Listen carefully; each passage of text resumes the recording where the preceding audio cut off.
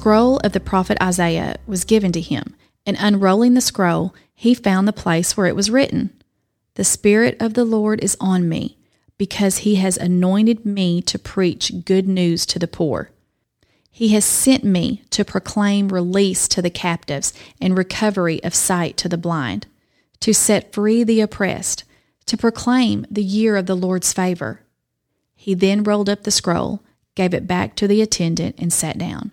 And the eyes of everyone in the synagogue were fixed on him. He began by saying, "Today, as you listen, this scripture has been fulfilled." As we talked about earlier in the week, freedom can be really scary, especially when all you have ever known is the opposite of freedom. In the passage we just read, Jesus mentioned some people that he had come to bring freedom for: the poor, the prisoner, the blind, and the oppressed.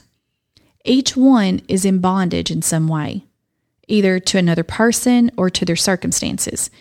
And then Jesus announces that in him, there is freedom for each one.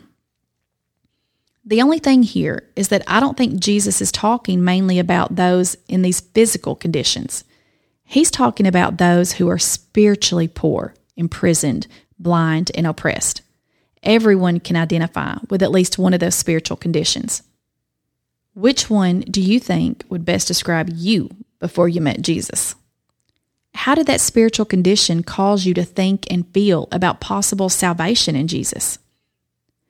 Do you think it would be helpful to put yourself in the position of a person who is struggling with following Jesus because all they've ever known is bondage? Pray for Jesus to give you compassion for those who are stuck in spiritual bondage. These are the people that he is passionate about. We should be the same as the one we are following.